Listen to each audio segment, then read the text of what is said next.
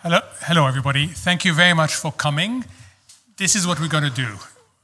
We're going to spend half an hour listening to a discussion between Baroness Moyo and myself, and then we're going to open it up for your questions.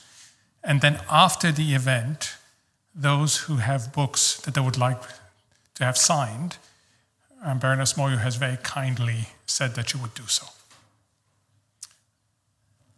Thank you for being here. Thank you. Who is Dambisa Moyo? She's a famous economist. She is a very effective corporate board member. She has been one of the very few people who have been able to live in this intersection between theory and practice. She's an inspiration, and recently she was elevated to the House of Lords. In fact, her CV is perfect except for one little detail that I'm going to come to in a minute. She was born in Zambia, did a master's at Harvard, then somehow lost her way and ended up at that other place to do a doctorate, but we're going to forgive her for that. She worked in the corporate world at Goldman Sachs. She worked in the multilaterals at the World Bank. She serves on a number of boards. She has best-selling books. I've lost count of how many books in all now? Only 5. Only 5. And the list goes on. And she is an inspiration to many, many people. So Baroness Moyo, let me start with your background. So born in Zambia, you go to school in Zambia, and then suddenly you find yourself in the US. What happened? So first of all, I am absolutely thrilled to be here. I'm always excited to come to Cambridge. I'm sure I'm going to be hung, drawn, and quartered at Oxford for saying that. But it's been a thrill over many, many years coming to Cambridge, and I'm delighted to be here. Thank you so much for hosting me. So what happened? Gosh, it seems like such a complicated question, but in some sense, so simple. I was born and raised in Zambia, as you pointed out.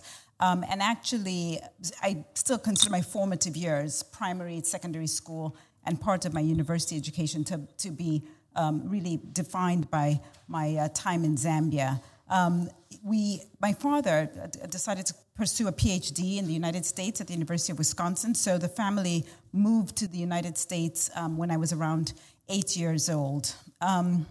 Just sort of fast forwarding to the many joyful years of living in Africa and enjoying the many aspects of living in a dynamic, developing country which had gone from the colonial era to independence and was struggling to figure out what sort of economic system would work, what sort of political system would be suitable for such a nascent economy.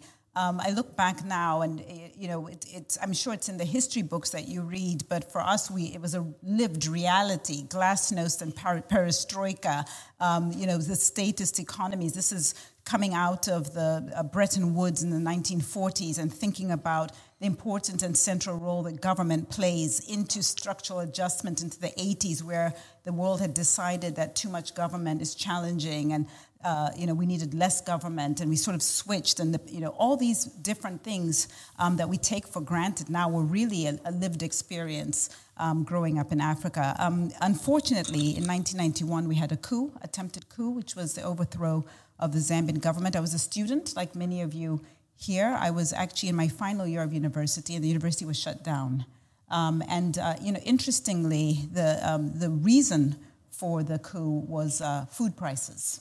So very familiar today in terms of inflation and the things that we're dealing with. But I was a student, and there had sort of 2 things had happened. One was food prices, because the World Bank had pursued a policy of getting rid of subsidies, so prices went up quite dramatically in Zambia. But the other issue was that 21 students at the University of, at that time, Zaire, which was our next-door neighbor country, had been killed by the government for demonstrating for democracy. And so we, as good young students in that day, we downed our tools and decided to go and demonstrate. And so our university was also shut down, and this created attempted overthrow of the Zambian government.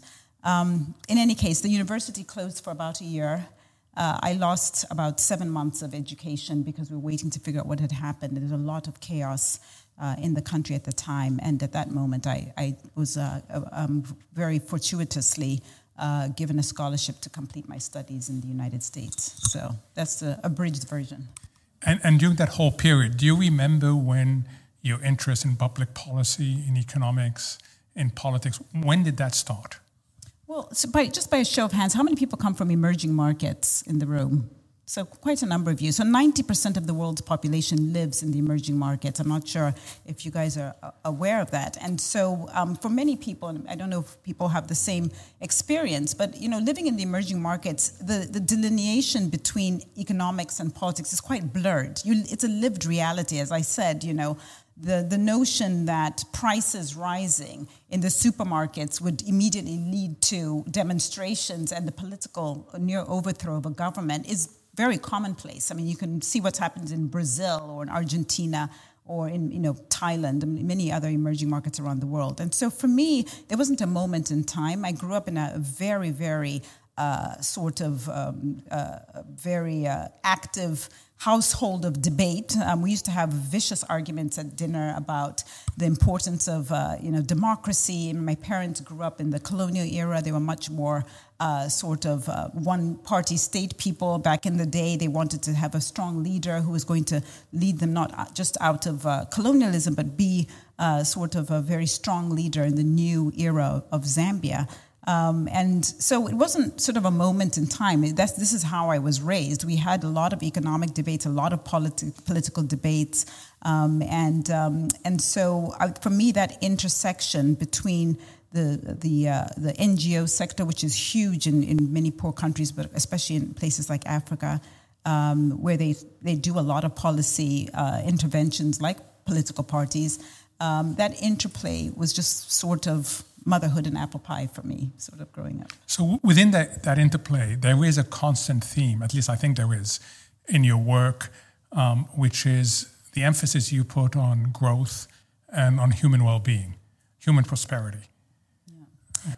So it's so fascinating to me because I look back and I think probably the attitude towards economic growth, to my mind, changed in about 1999, 2000. I think at the time of the battle in Seattle, you and I will remember because we were sort of conscious at that time. But the fact of the matter is the World Trade Organization demonstrations in Seattle, to my mind, were really a turning point in people's attitude towards the notion of the pursuit of growth.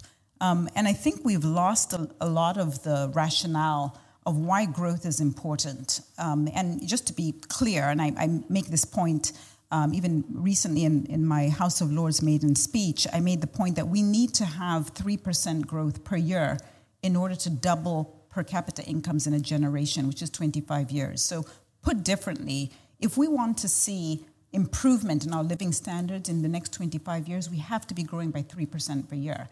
And if you look around the world today, very few countries are reaching that number. Now, why does growth matter? Growth matters because governments need the tax revenue. We need to be able to fund innovation in healthcare, in all aspects of science, education. But we also need, I strongly believe, we need the economic growth so that we can create a middle class that can hold government accountable. If we have governments, which many places in the world do, that are dependent or that are sort of cater to Western donors or donors of any sort, Chinese donors, then they can very easily dismiss the wishes of the local population. And that's a very dangerous situation to be in for democracy, but it also sort of severs the sacrosanct nature of the contracts between the individual and their government. Now, I just want to be clear. I'm not saying that growth for growth's sake is a laudable pursuit, and nor am I saying that we should, not think about the fact that we've had multiple years of growth and we've had massive inequality, or that there are enormous consequences in terms of the environment that we have to calculate and think about. We have to do that. But I think this attitude of being anti-growth could leave us in a very, very dangerous place where we're not able to satiate some of the basic public goods, as I said, education, healthcare, national security, infrastructure, that are really going to help us not only be competitive against other countries, but also are going to be very important for us to continue to see human progress and improvements for the next generations. So that's how I came across you the first time, in a book. The book about development aid, which at the time was quite controversial. Were you surprised by how much controversy that book triggered? I was, and I still remain quite surprised. I mean, I have to say, when I went to Zambia, and I'll tell you in a minute, for those of you who aren't familiar with the book, that when I went home to Zambia, and I said, there's all this controversy. I'm getting run out of town because I wrote a book about critiquing aid. A lot of people in the emerging markets in Nigeria were like, what's the big deal? It's like, isn't this obvious? Everybody knows this. And essentially the critique in debt aid was that fundamentally we can do better. We at that time, we'd had about 50 years of aid programs. These are large programs of capital money that goes from wealthy countries, wealthy multilateral institutions, to poor countries. Just to be absolutely clear, I'm not talking about emergency aid. When the tragedy that we saw in Turkey happened, or in Mozambique, or wherever it may be in the world, we should act as being interconnected as global citizens as we are. So I'm not talking about that, nor am I talking about NGO aid. That's probably another book. But I think NGOs they have an effective purpose in certain aspects. They can be also, if you listen to some policymakers, they can be quite challenging to work with. But fundamentally, opening up a well in Kenya or in Thailand is not really what I'm talking about. I'm talking about systematic billions of dollars that go from rich countries to poor countries. And there's a whole host of reasons that it's problematic. I won't go through all of them. Reasons of inflation, a lot of money coming into a small country. Reasons of Dutch disease. The economists in the room will know, causing an appreciation of the local currency, which can kill off exports.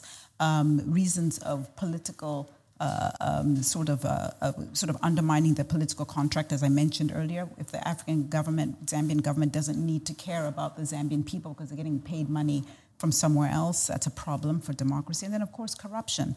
But perhaps most problematic, I would say, with aid, is that it leaves a lot of countries vulnerable and dependent on donors. And in fact, the situation we're in right now is exactly what I was mostly worried about, that we would be in a situation where poor countries are relying very significantly on their government fiscus on foreign donors when the donors themselves start to be economically challenged. I think it's insane that the U.S. government, right now has got a massive debt problem. But same with the U.K. But in the U.S.'s case, China is the largest foreign lender to the U.S. government, and yet we're expecting the U.S. to give aid to foreign countries. Like that cycle, I think as humans we can do better. So that's essentially just one more thing, if I may, just to say that in all my books, the formula is actually sort of, in a sense, boring because it's predictable. But I always give a critique in the first half of the book, and the second half of the book is solutions, because I think we can all navel gaze and get negative, but I think that's not really helpful for where the world is. So I won't go into the solutions, but I did propose some very tangible solutions to how we can replace the aid system in an effective way that's actually sustainable and that actually has evidence in historical context of working. So how does someone with all your interests in public policy end up at Goldman Sachs? Very easily, actually. So because I'm at Cambridge, you'll perhaps appreciate this. I don't know if they still do milk runs. Do they still do milk runs when companies come through and they sort of try to tempt you to join? Okay, great. So you'll know what I'm talking about. So I was a student at Oxford doing my doctorate, living my best life, had never heard of Goldman Sachs, had no idea what they did.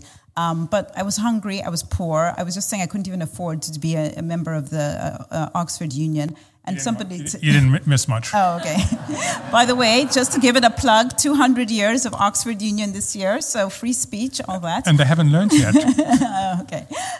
But in any case, a good friend of mine said, hey, what are you doing this evening? Do you want to come to this free food event? Was what was pitched to me as. It was a milk run event with Goldman Sachs. And I was like, who? And there's a Goldman Sachs, whatever. And then they say, why don't you come along? And I went and I had very tasty pizza and wonderful drinks, and then heard about this organization. And I think, on a serious note, the point is that on the question of economic growth, which has fascinated me for several decades now, I realized that private capital was another piece, the financial system from the private perspective was another piece of this equation. I had been raised in Zambia. I've been quite familiar with the role of government in Zambia in providing, as I said, those public goods. I had worked at the World Bank in Washington, D.C., which is multilateral, donor-based public funding of a lot of those public goods. And here I was in this room hearing about how there's a financial infrastructure, Goldman Sachs being one piece of it, that was also playing a role as a lender to governments, but also as a lender to multilateral institutions, and that was another piece of that equation. And it was fantastic. I was there almost 10 years. I really enjoyed being there. So in those days, especially, Goldman was dominated by white men. What was it like coming into that world?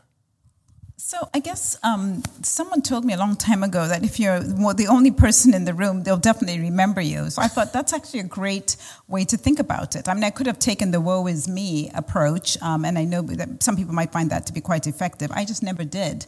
I think what was perhaps what I needed to make sure I managed well was that I made sure that I was going to get feedback and opportunities, and people were not going to feel uncomfortable with giving me critical feedback that I needed. And I think that's the bigger issue. I mean, of course, there are issues of, is there imposter syndrome? Do I feel insecure? Am I the only person here? Nobody wants to feel that way. But I think if we spend too much time not realizing that our uniqueness actually adds a breath of fresh air. I mean, when we went to see clients to pitch for opportunities when I went to Israel or Turkey or South Africa or the United States, the clients always remembered me. They didn't really remember the other members in my team. At least they were always like, oh yeah, what was that woman? Because it was such an oddity. Thankfully, that's changed in a considerable way. But I think the more important thing for us as individuals is when we find ourselves in those situations, we have a responsibility to ourselves. But I think it's important to remember that we're not owed feedback. And if we don't create an environment where people feel like, hey, you're good at this, but you're not so good at that. If we can't create an environment where we can get critical feedback, we lose. And I think that was a bigger takeaway for me at Goldman Sachs than anything. We're in a transition. I still find myself very often in rooms where I'm the only person. I mean, the House of Lords, I think we've got about 27%, somewhere between 25, 27% women. I can probably count on one hand how many people are of my race. But again, I go there and I use it more as an opportunity. I don't think about downside risk. I think about the opportunity to set my stall, to offer a new perspective that people might think of and not think of. And I think the more we can think about more silver linings for these clouds, I think the more effective we can be. So after Goldman and after establishing yourself as an economist, many companies came to ask you to be on their board. And you got so interested in it that your last book is about effective boards, which is a very important aspect of governance in a market-based system. You identify 5 critical issues for the board. Can you tell us a little bit more about those? Gosh, okay, so let me see if I can remember them all. I wrote the book during the pandemic.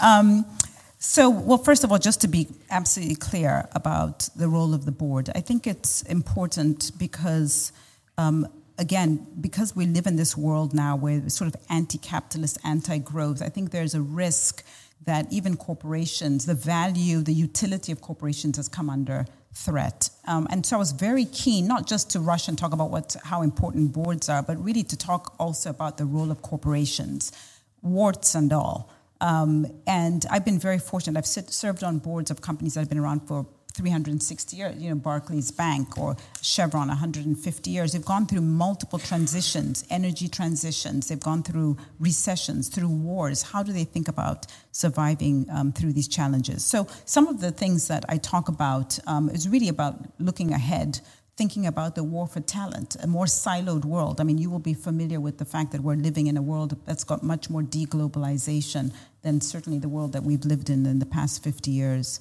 There's much more sort of us versus them. So China is forming a new sort of anchor, a new polar aspects between the West and the rest. So how do we think about managing businesses, global businesses in that world? Will we be able to repatriate profit? Will we be able to hire people from different countries? How do we think about not just capital moves, but managing technology? If you're a global company based in London, but you have operations in Singapore or in Zambia or in Chile, how do you think about running those businesses if the world is becoming more siloed? So that was one aspect. Technology, not just downside risks and thinking about cyber, but also thinking about how do we invest into AI and technology? What does this really mean for productivity and for canonical models of economics? So, I talked a lot about that. I talked about things like thinking about climate issues and ESG.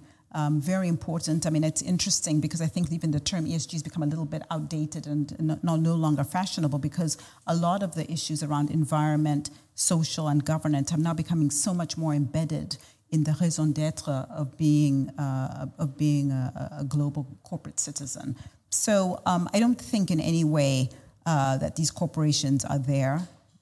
But we certainly are very attuned. If you think about the 1970 article by Milton Friedman and where we are in 2019 with the Business Roundtable challenging what the role of the company's utility is, moving away from financial shareholder to more broad stakeholders, I think that's another big piece. And then maybe I'll just leave off with one more, which is also, what is the role of the corporation when you have very large stakeholders? In the form of institutional investors. There's a lot of research out there that organizations like State Street or Vanguard have large positions in publicly traded corporations. And so the question is, does that pose a problem for how companies behave? Are we basically making good judgments for all shareholders, or are we swayed in one direction or another because of certain shareholders? So those were some of the themes that I picked up and raised as being real issues that we deal with there. So among the latest failures, corporate failures, if you look at the US banks that failed, there was always the question, where was the board? Yes. And part of that question was, where were the independent directors? That's right. Were they not overly influenced by management, by the chair, and didn't ask questions, and therefore developed structural weaknesses that exposed the company to vulnerabilities that ultimately brought it down? And so how risky is this model where management and the chair of the board end up defining the agenda for the board, and the independent directors are just like sheep? Well, I think there's a more fundamental question. I mean, I haven't had the experience where the board has been, quote unquote, like sheep. I think, and just to be clear, I've served on boards now for about 12 years. I have been on boards where the chairman has died while in office. We had, in 2016, the biggest takeover. I was on the board of SAB Miller. It was the biggest takeover that year for $100 billion, who were taken over by Anheuser-Busch. I was the chairman of the risk committee in 2016, where I, as the chair of that committee, said there's no way we're going to have a vote on Brexit. And even if the craziest thing happened that we did have the vote, there's no way we're going to vote to leave. A lot of the positions that we put on in terms of capital allocation risks and processes and just the management of the company, they bought into those assumptions. And guess what? I was wrong, as were other board members who had sided with me. We thought we misread the mood music. I've been on boards where we've had to fire the CEO.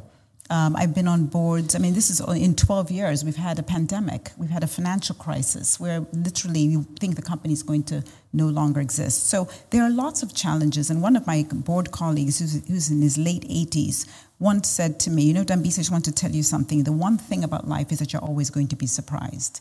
And I know that sounds kind of trite, but I think it's for me, I've used it very much as a good sort of compass in thinking about how we manage these businesses, because there's a risk that you think too much about risk management. Oh my God, if I'm always going to be surprised, I better not do anything. I better stay in cash or stay, in a very, very safe environment. But that's not the point. Whether it's government or NGOs or corporations, we should be leaning in. We should be investing into the future, but that takes risk.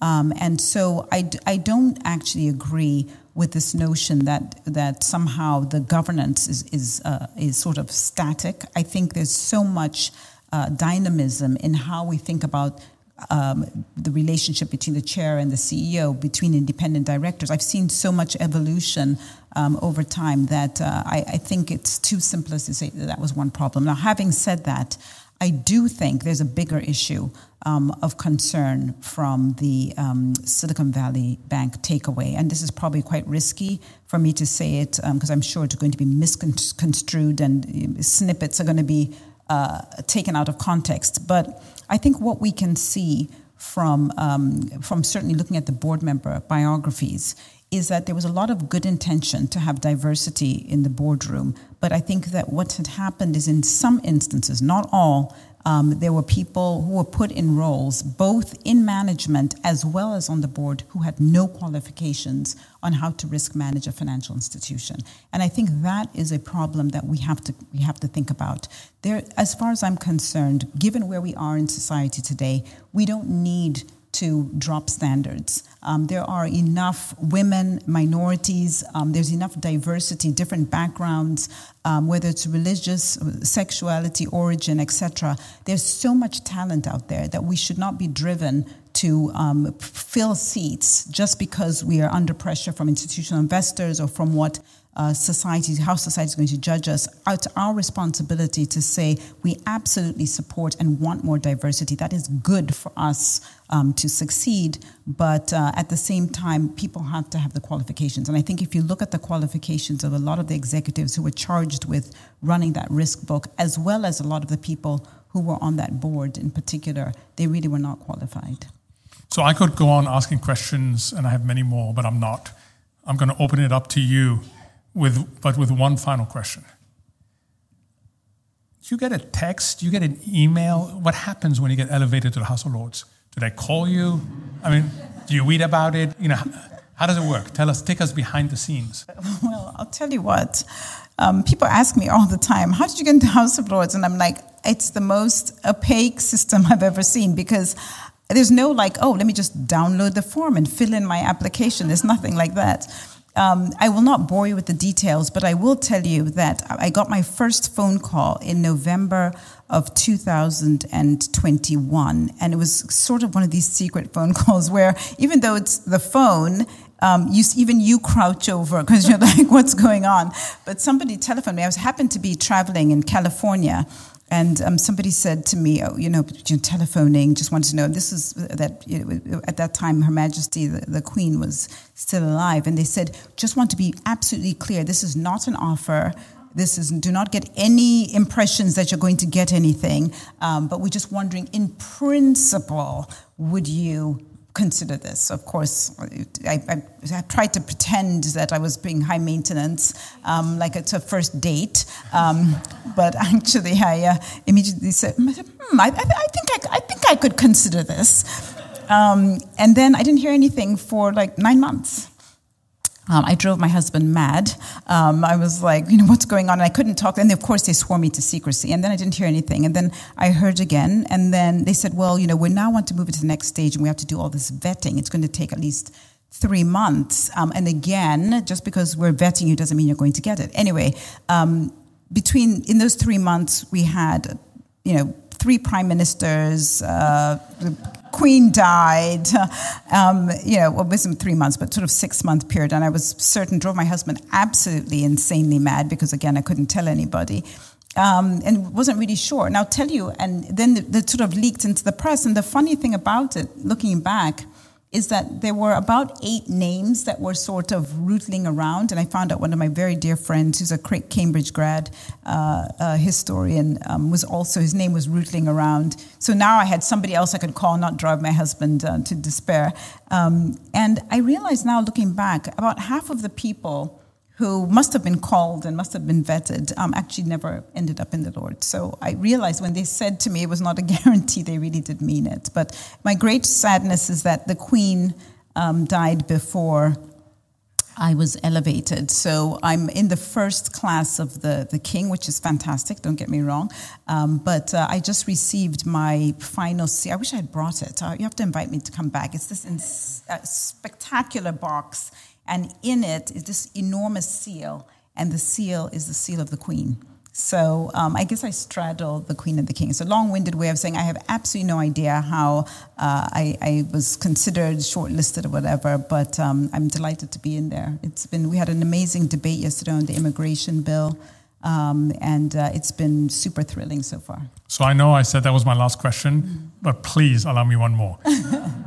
Given that various leaders and central bankers were fooled to talk to President Zelensky, who wasn't President Zelensky, when you got the phone call, how did you establish it wasn't a hoax? You know what? It's so interesting. I will tell you, I just saw somebody today at breakfast who also fell for one of these hoaxes. I think you just don't get too excited. But did I you didn't say establish that it was... anything. Yes, I did establish that it was authentic. But then when I didn't hear anything for the next 9 months, I was like, wait a minute, was that a hoax? Hopefully the seal was a real seal. I'm going to go bite it today and make sure that it's real. No, I think it's real. No. Okay, let's open it up for questions. Go ahead. Thanks so much for speaking with us. So I'm actually going to intern for the World Bank this summer. Fantastic. And, so it's interesting to hear the critical view of these multinational institutions. So I'm curious, have you seen significant change since you wrote your book? Do you still feel like the same critiques exist? How would you kind of update the book if you were to update Debt Aid, for example? So, great question. First of all, congratulations. I think it's brilliant going to the World Bank. I enjoyed my time there very much. I still have a lot of great friends there. Believe it or not, after I published the book, they invited me to go and talk about the book, which I think is a healthy attitude, especially since, I grew up in one of the recipient countries. You might want to know what I think about these aid programs. So they were very open-minded about inviting me. But look, has my view changed? It's a great question because... fundamentally not, but it's perhaps for different reasons. The fact that we're in a world now where the donors, as I mentioned earlier, are in a very strained position, really leaves a lot of vulnerability in the system generally, but also for countries who are dependent on that aid. Now, but having said that, there are a lot of positive things. The mere fact that they invited me to come and talk about the critique, I think, was very helpful. The World Bank itself has published, and in the book I cite research that came from the World Bank, really citing weaknesses in the aid programs, whether there was sort of what percentage ended up going into corruption, and thinking about administrative costs. So they themselves are familiar with some of these arguments, and I think overall. I think there is a role for multilateralism and multilateral institutions, but I think like everywhere else, like whether it's corporations or NGOs or university institutions, they too just needed to upgrade and innovate. In what ways? The world has changed dramatically in our time.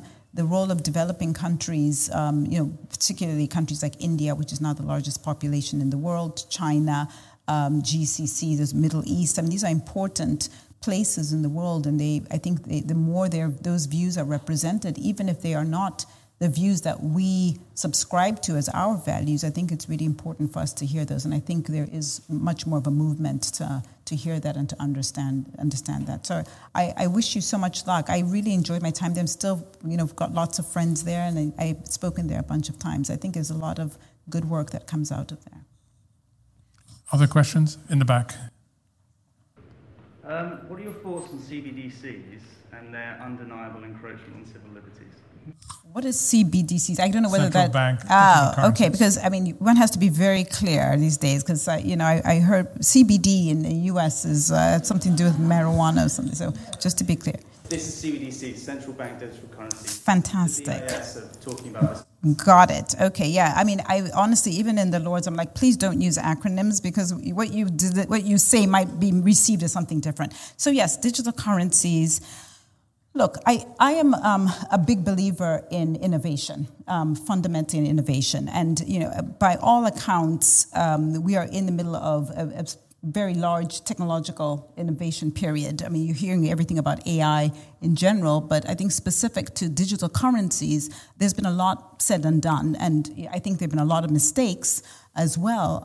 But I'm quite optimistic about where the world will land. And I think the problem with some of these issues is that there's a lot of trial and error that's required. The problem with trial and error is that it's costly. The FTX, I was just looking today at the Vision Fund, which is really touted and focused. I don't know if you saw this today, but it's one of the big funds from SoftBank. They just talked about $32 billion worth of losses. These are enormous losses and have enormous second-order effects. So do we need more work to be done? And I think a lot of work is being done, certainly in places like China, but also in the UK as well as in the US around digital currencies and what the role of a central monetary authority is. I think, yes, we definitely need that work. But I would definitely not say that we're anywhere near an answer about whether or not this is really going to be the launch pad for the future. Yeah, go ahead. Do you believe it to be an encroachment on civil liberties, the installation of such a thing? Well, so I know that argument. What I should have said early on, I'm not the sort of person who lands in corner solutions. I think I don't know what kind of person would sit here and say yes or no, because I just simply don't know. Now, is it a question that we should think about and we should explore 100%? But I don't think I can a priori say to you, yes, it's absolutely an encroachment, or no, it's not. So I think it's a great question, but I think one of the things that worries me quite a bit about debate, not just about digital currencies or the role of multilateralism or monetary policy in that, or for that matter, any of the big issues, climate change, immigration, growth, is that we are more and more pushed to having a yes or no answer for things that are just incredibly complex. Systems are complex. And so I know it might be wholly dissatisfying in the here and now, but I think in general, I would say I know the arguments, I'm open-minded. I think we need to think about those and debate those issues, but at this stage, I cannot tell you in categorically it's one thing or the other. Thank you. There was one in the front here, then we'll go to the back. My name is Daisy. I'm from Kenya, and so I'm excited to hear about your story coming from Africa and making it here. My question is on the development of Africa. I think also World Bank statistics say that in the next 20, 30 years, the African population is going to be the highest in terms of like young people or people in the workforce. But the problem is that there is a skill gap and there is also like a technology gap. So even though there'll be a high population, if this gap is not filled, then you still have a lot of people, but then the GDP will not grow. What do you think we can do right now as Africans to prepare ourselves for the future? Because we cannot keep saying that we depend on the West. We cannot keep talking about what happened during the colonial period. We cannot keep talking about the government and corruption. At some point, I feel like you have to get to a place where you say, okay, now we need solutions. We have to stop complaining all the time. What is your view on how this can be approached in a way that is sustainable over the long haul? Well, I think I can now rest easy because I think you have articulated the fundamental problem, but also solution, not just for Africa, but for the emerging world in general.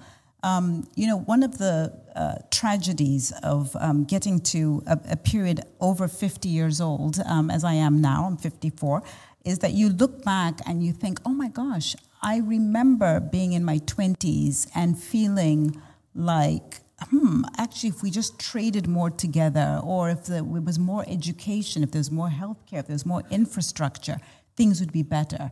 And I remember many years ago seeing a cover of the Economist magazine. I think it was the cover. It was definitely in the Economist magazine that said potentials for 12-year-olds.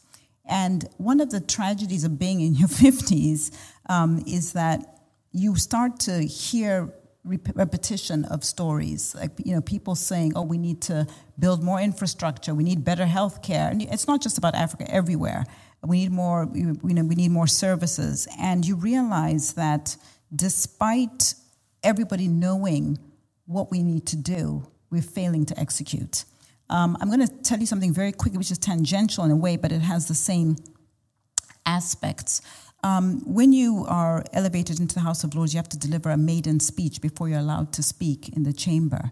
And I just gave my speech on the UK government budget on March 16th, which was incredibly nerve-wracking, but was also very helpful because it was just sort of 12 minutes. But the first thing I did, I thought to myself, you know what? I want to talk about growth, and I want to talk about driving for growth in the future, and much as I've hinted to you here today. And I said, but before I do that, I'm going to go into Hansard. For those of you who don't know, Hansard is basically the library of all the legislation and history going back centuries in the UK. And I said, I'm going to go back and see what other eminent economists who've been in the House of Lords said about growth. And I went back, and you'd be amazed. I think it's actually publicly accessible, and it's worth just fooling around with it. It's very interesting. I went back centuries.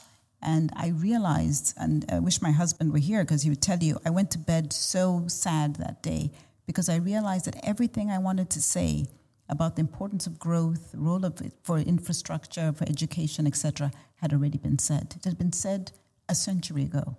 And what became very clear to me is that it's not that we don't have ideas, it's that we're bad at execution. And I'm afraid to say, and I don't want to make this about Africa, because I think Africa is just one problem that is replicated. I mean, everything you've just said about the young skill gap is true in the UK, it's true in China, it's true in the United States, and it risks getting more exacerbated in the technological era. But our problem is not a lack of talent. Our problem is not the lack of ideas.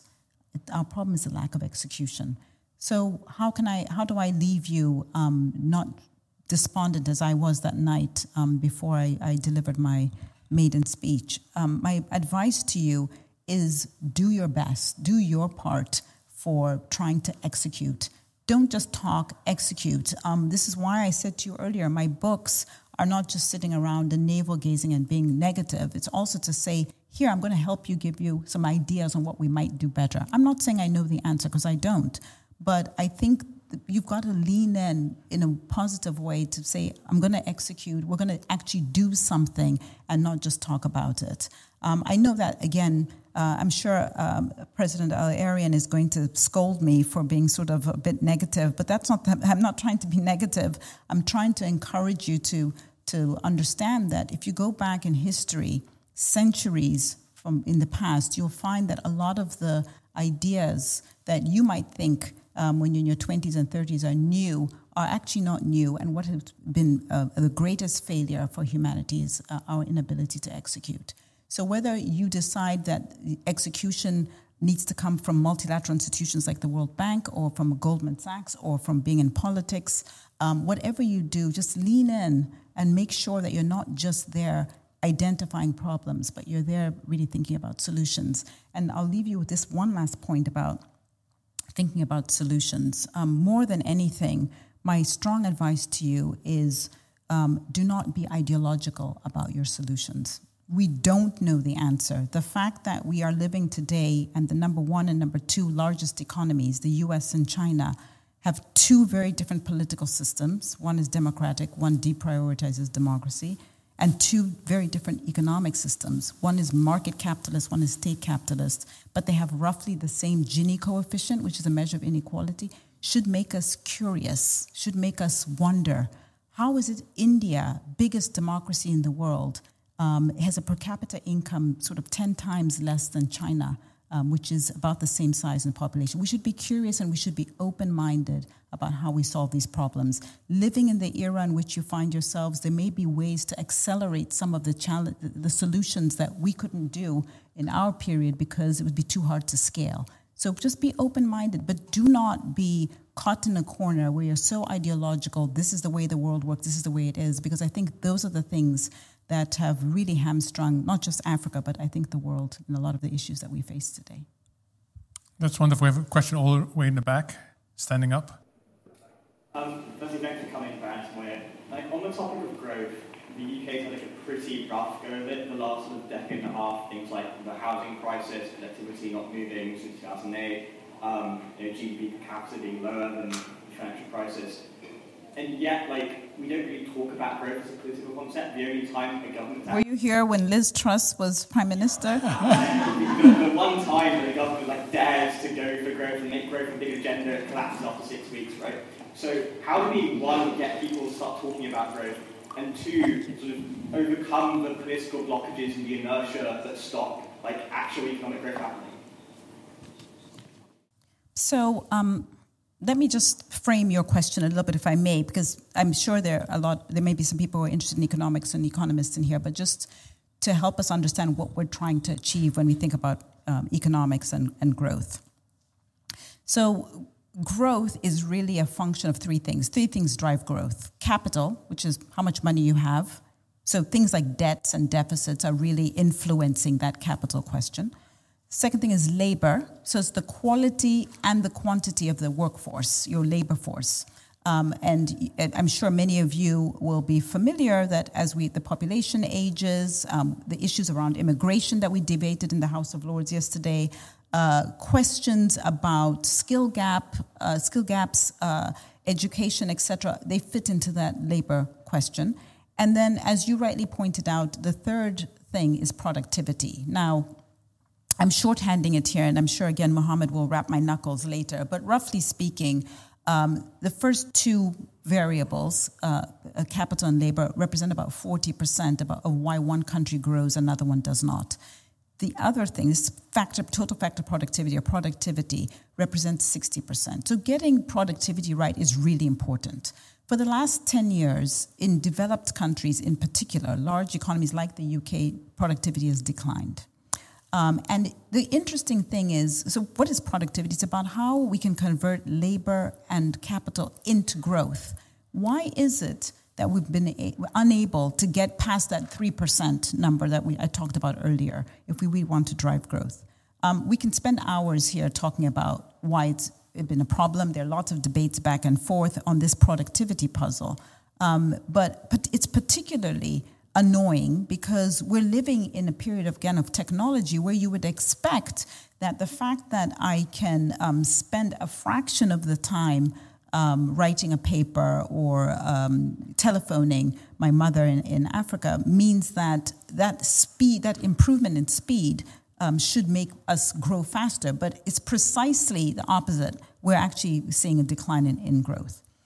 So you say that, and just that, so that's a framework, and there are other things that go into productivity, rule of law, democracy. There's lots of studies, lots of work that's been done for, many people have won Nobel Prizes looking at this question of productivity and growth as I've outlined it for you. But you're asking me why it is that, there's not enough more attention to growth. And quite candidly, I think part of, and I've hinted already why growth, I think, has had quite a negative reaction. There have been some mistakes in terms of who wins and who loses, particularly in capitalist societies. We know that there are a lot of populations in places like the UK, but also in the US, that have lost out during the globalization era. There's a lot of studies, a lot of data that shows that the greatest beneficiaries of globalization have actually been the owners of capital and not of labor. You know about real wages declining, et cetera. People, and even now, the threat of job losses in a technological era is very live. So I think all of this is to say that I think growth is on the agenda, both in this country, both Sir Keir Starmer in the opposition, but also Rishi Sunak have talked about growth. But it goes back to Daisy's question. The question is how? How are we going to get growth?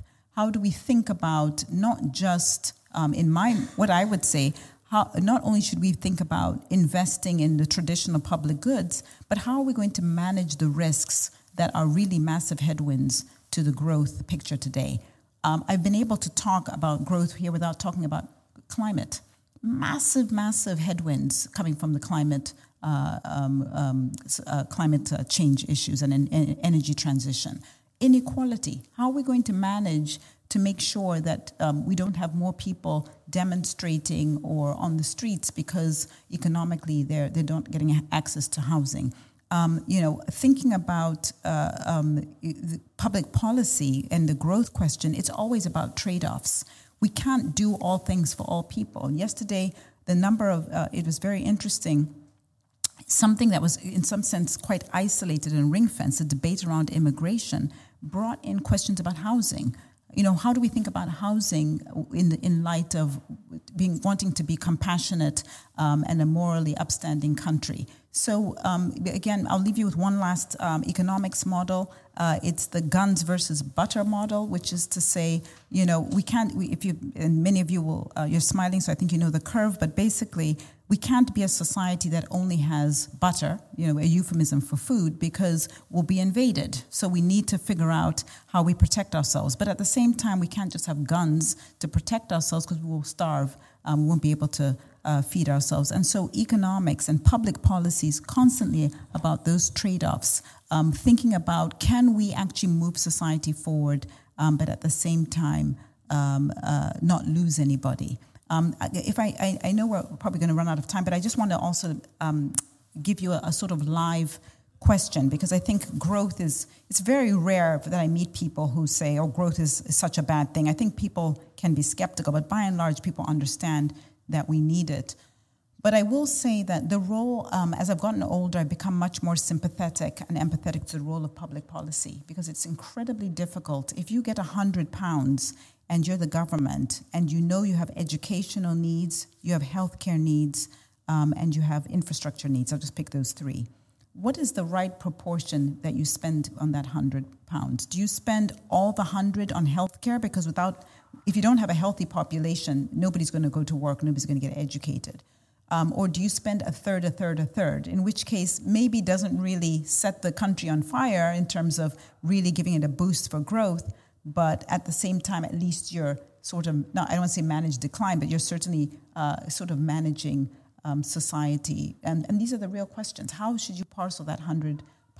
And in a time when we've had a pandemic, we've had a lot of economic, financial crises, and we've had a lot of political turmoil. We have a war on our shores, not too far from us here. I think all of those things make it much harder, even with best intentions, to drive growth. So it's a bit more complicated than perhaps you would have liked as an answer. But I think the point is just to say that there are systems, we're in a system, whether we like it or not, and despite all intentions of trying to deliver growth, it becomes extremely complicated when you're quite constrained from a policy perspective. So unfortunately, we've come to the end of the hour. So let me conclude by going back to Daisy's question and generalizing it. What do you say to people in this room that are growing up and going into the next phase of their life in the context of a climate crisis, inflation, too little growth, too much debt, and worsening inequality? I would say two things. First of all, please, please, please travel. Please travel. You're so fortunate to be living. The Wright brothers did the work for you. They created planes. You know, it's not always cheap. And yes, we should be very concerned about climate, et cetera. But please travel. Use planes, trains, automobiles. Go and travel. Go and see the world. Go and see how other people live. You will find that there's a common humanity. And that your ideas will be challenged. It's very important. You cannot stand, whether it's in the House of Lords or running a college, and think you know the answer without having been exposed in this world to other ideas and challenge and really think about those. So that's the number one point. The second thing is we need a lot more humility. And I think the humility comes from going back in history. As I pointed out earlier, it's very satisfying for our egos to think, oh, well, you know what, I'm not like my parents. We all think our parents never used to sneak out of the house to go to the nightclubs, but actually we know they did. And I think it's very satisfying to think, oh, we're young generation, we're different. Please go back in history. Go and learn about Adam Smith and economics. Go and learn about previous challenges to the status quo, not just wokeism. It's not new. We've had McCarthyism. We've had the Salem witch trials. We've had prohibition. Go and look at how public policy has failed or succeeded. Go and think about how the NHS came to being. Why did it come to being? What are the challenges? I mean, we talk about the challenges today, but think about the context, think about the backdrop. We have centuries, multiple centuries of history to draw on, not just here in the UK, not just from the United States, but from countries that go further back, like China, go back into places like India or many African countries. And I think ignorance is incredibly dangerous, particularly in such a volatile world. And I think there's a lot more, of course, temerity, but also a lot more humility that's required. So those are the two pieces of advice. Travel widely and go and read history books. You will be, I think, quite astonished to hear what our forefathers dealt with and how they navigated the world through world wars without mobile phones, and how they thought about making sure that there was a platform for us to continue to exist today. So those are my counsel to you. Thank you. Please join me in thanking Baroness Moyo.